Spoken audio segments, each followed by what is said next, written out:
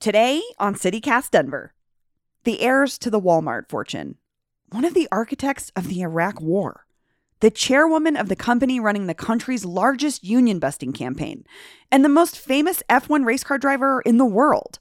What do these people have in common? They're the new owners of the Denver Broncos. These are not necessarily the greatest people in the world by what they've done in business and capitalism and all that. But can they bring a winning football team to Denver? I have a positive feeling about that. The all-new Denver Broncos take the field in a couple weeks. So our sports guy, Jake Shapiro from Denver Fan 104.3 is back to introduce us to our new celebrity quarterback, goofball coach, and a bizarre ownership group who have their own agenda for our Broncos. And getting back to the playoffs is only the beginning. Today is Tuesday, August 23rd, 2022. I'm Bree Davies, and this is CityCast Denver.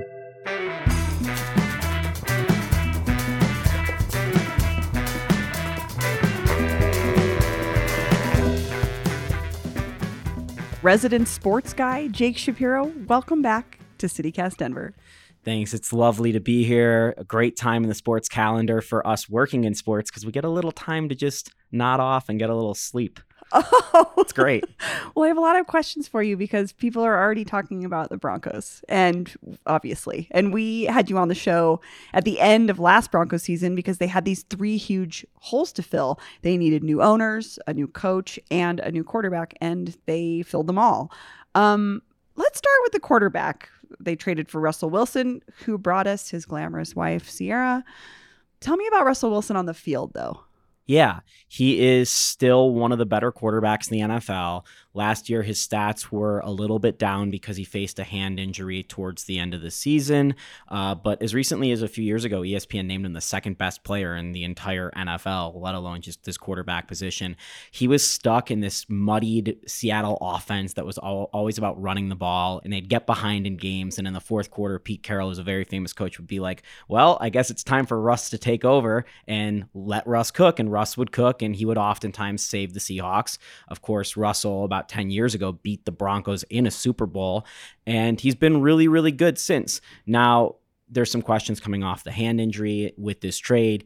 His age, is he still in his prime? And what we've seen from a couple quarterbacks around the NFL, like Aaron Rodgers and Tom Brady, is they've had second primes. And most of them have done it by getting better at throwing middle range and short range passes. And that's one of the areas Russell Wilson could get a lot better in. And that's one of the areas they've been focusing on practice. So the hope is here in Denver that Russ can slightly change his playing style and turn into a different version of himself, but still a really, really elite quarterback. Right now, I would say he's great, but he's not elite. Let's talk about the coach. I'm told his name is Nathaniel Hackett. That's all I know about him. What is he bringing to the Broncos?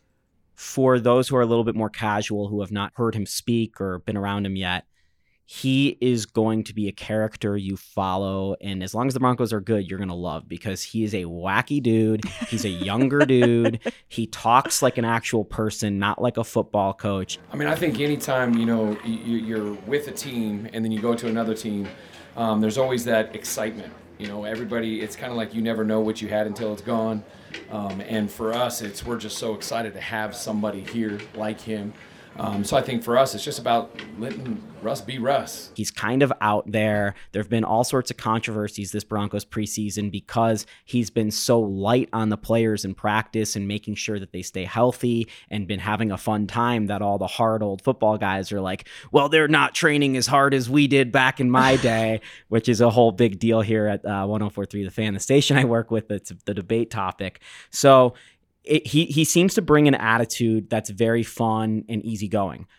I don't know what's going to happen with him once the Broncos lose 2 games or maybe start 1-3 or something like that. What happens when there's adversity to Nathaniel Hackett, who's a first-year head coach, surrounded by a brand new staff? A lot of the people on his staff have never been in as high ranking of roles as they are here in Denver. So there are a lot of questions about how this staff will go. And truly, there was a power vacuum here. You talked about those 3 big positions needing to be filled. Well, Russell Wilson is the most accomplished out of any of those 3 big positions, the coach, the owner, And the It's quarterback, like the most seasoned in the right. NFL. So Russell Wilson, we're getting the vibe, has taken on a lot more of a leadership role than maybe a first-year quarterback with a brand new team would. Granted, that's one of the reasons why you bring him in here is you want that experience, but it seems like he's taken on a lot of the role, and the offense is going to be more built towards how he wants to play.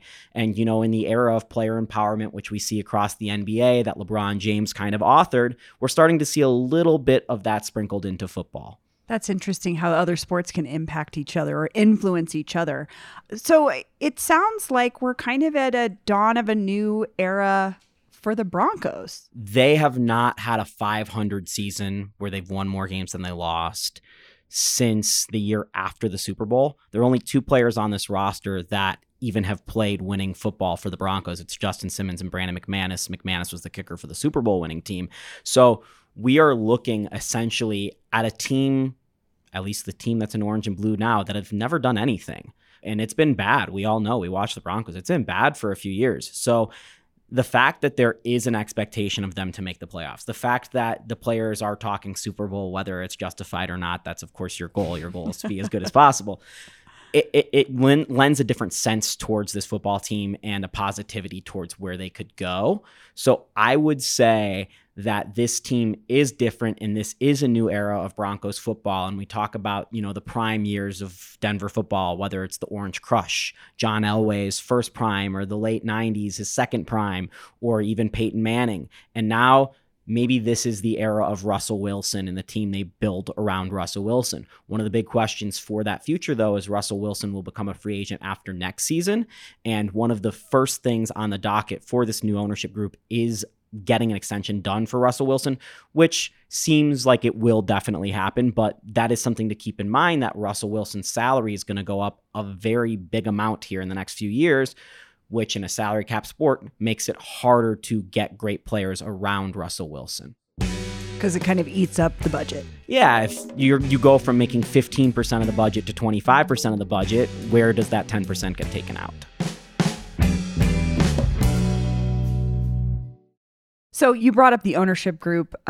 We have to talk about it. The Walton Penner Group, which recently expanded to include Condoleezza Rice and a Formula One race car driver.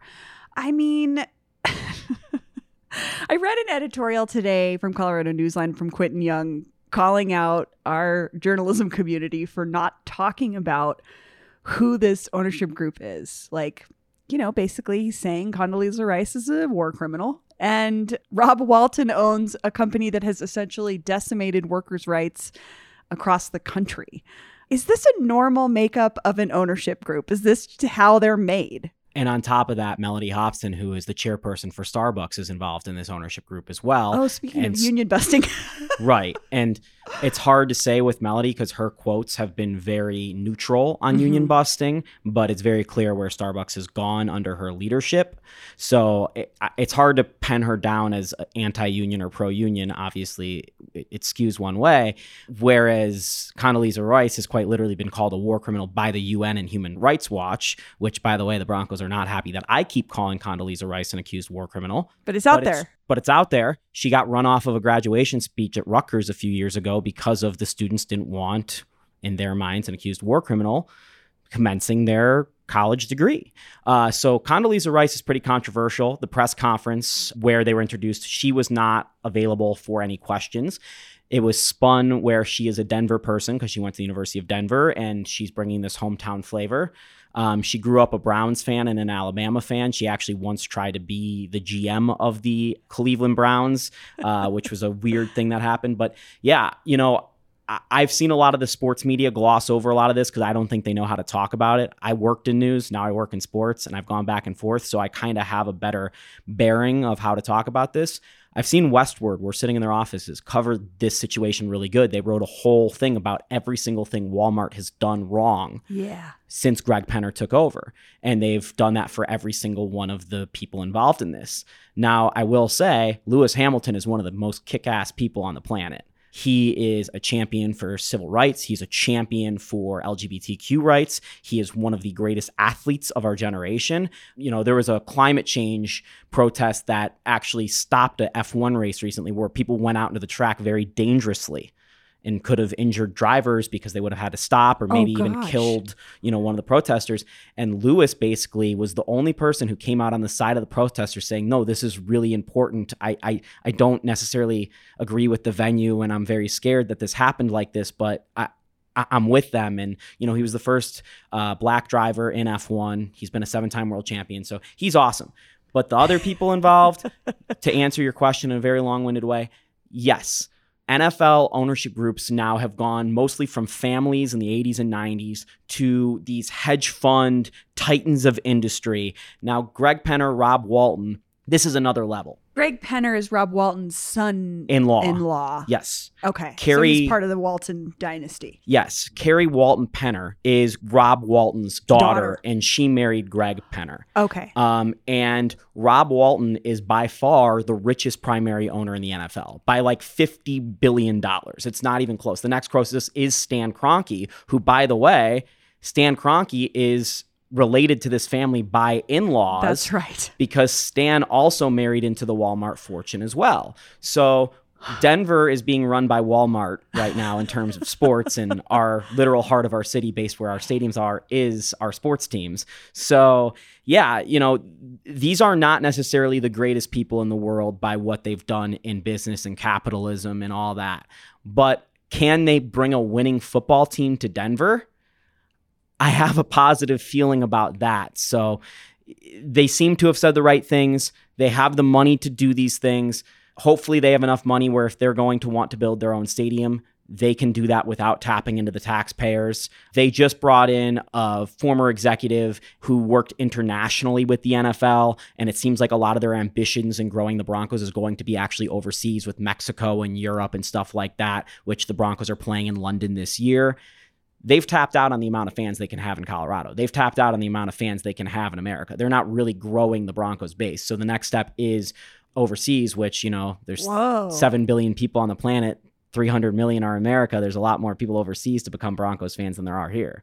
I'm just thinking about the stadium because I was just in Sun Valley. Have the new owners said anything about, because the stadium thing is sort of hanging in the balance. And like you said, if Rob Walton wanted to, he could build that on his own without any sort of asking taxpayers to pay for it.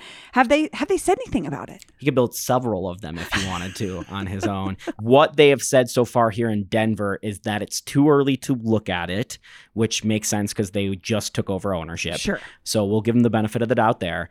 But they did call Empower Field at Mile High a world-class stadium capable of hosting, these huge events, which to me is an indicator that they have 10 years left on their lease and they plan to at least play towards the end of their lease at that stadium. There's all sorts of debate where you would put a new stadium even. Yeah. There's also some debate as to whether you would actually move the Broncos facility out of Dove Valley down south in the metro, and do you do an all-in-one out maybe by the airport or something like that. Those are the options maybe being talked about in the Broncos circles. But you look at what Mile High has meant. It is so conveniently located. Yeah. And I don't think people realize that because they have to sit in traffic when they're coming from Aurora or wherever. But you're going to have to sit literally in the middle of the city. Yes. And you're going to have to sit in traffic if you're going to that stadium out at DIA or wherever. And I love the fact from a culture standpoint that all of our stadiums are in quite literally the heart of our city, and it shows how meaningful it is. People driving by that have never seen a Broncos game drive by and go, hey, the Broncos play there. Yeah. And I think there's something to that, a certain je ne sais quoi.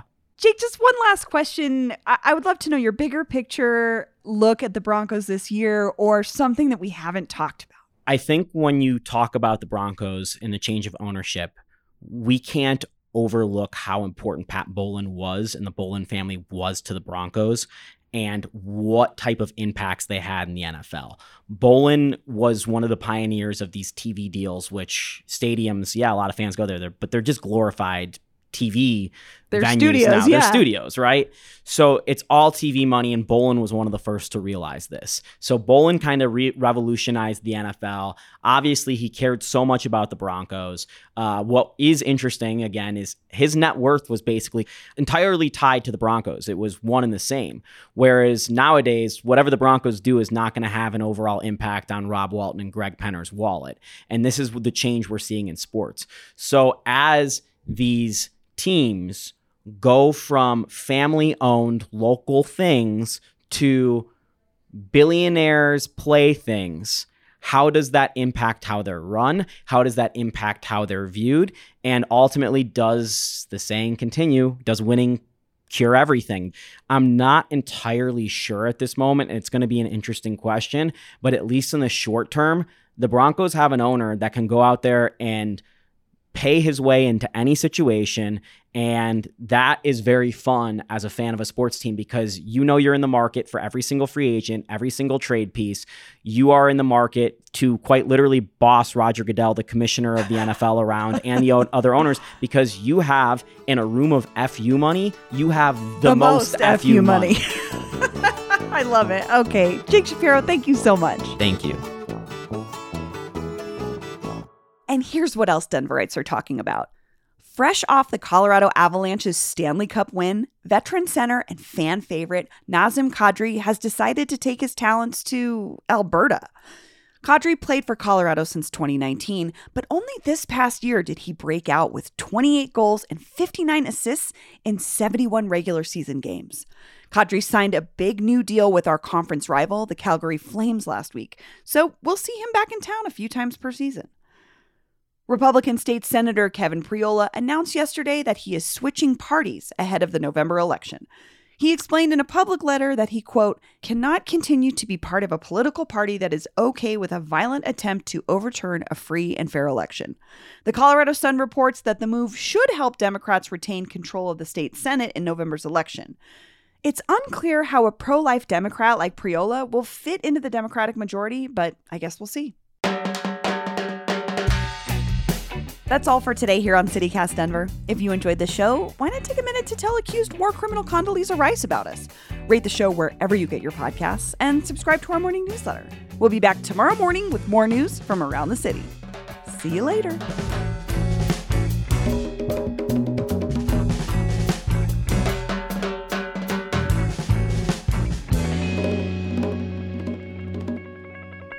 We should put that in. Are you ready for some football? Oh, I love that. Now I want to look it up.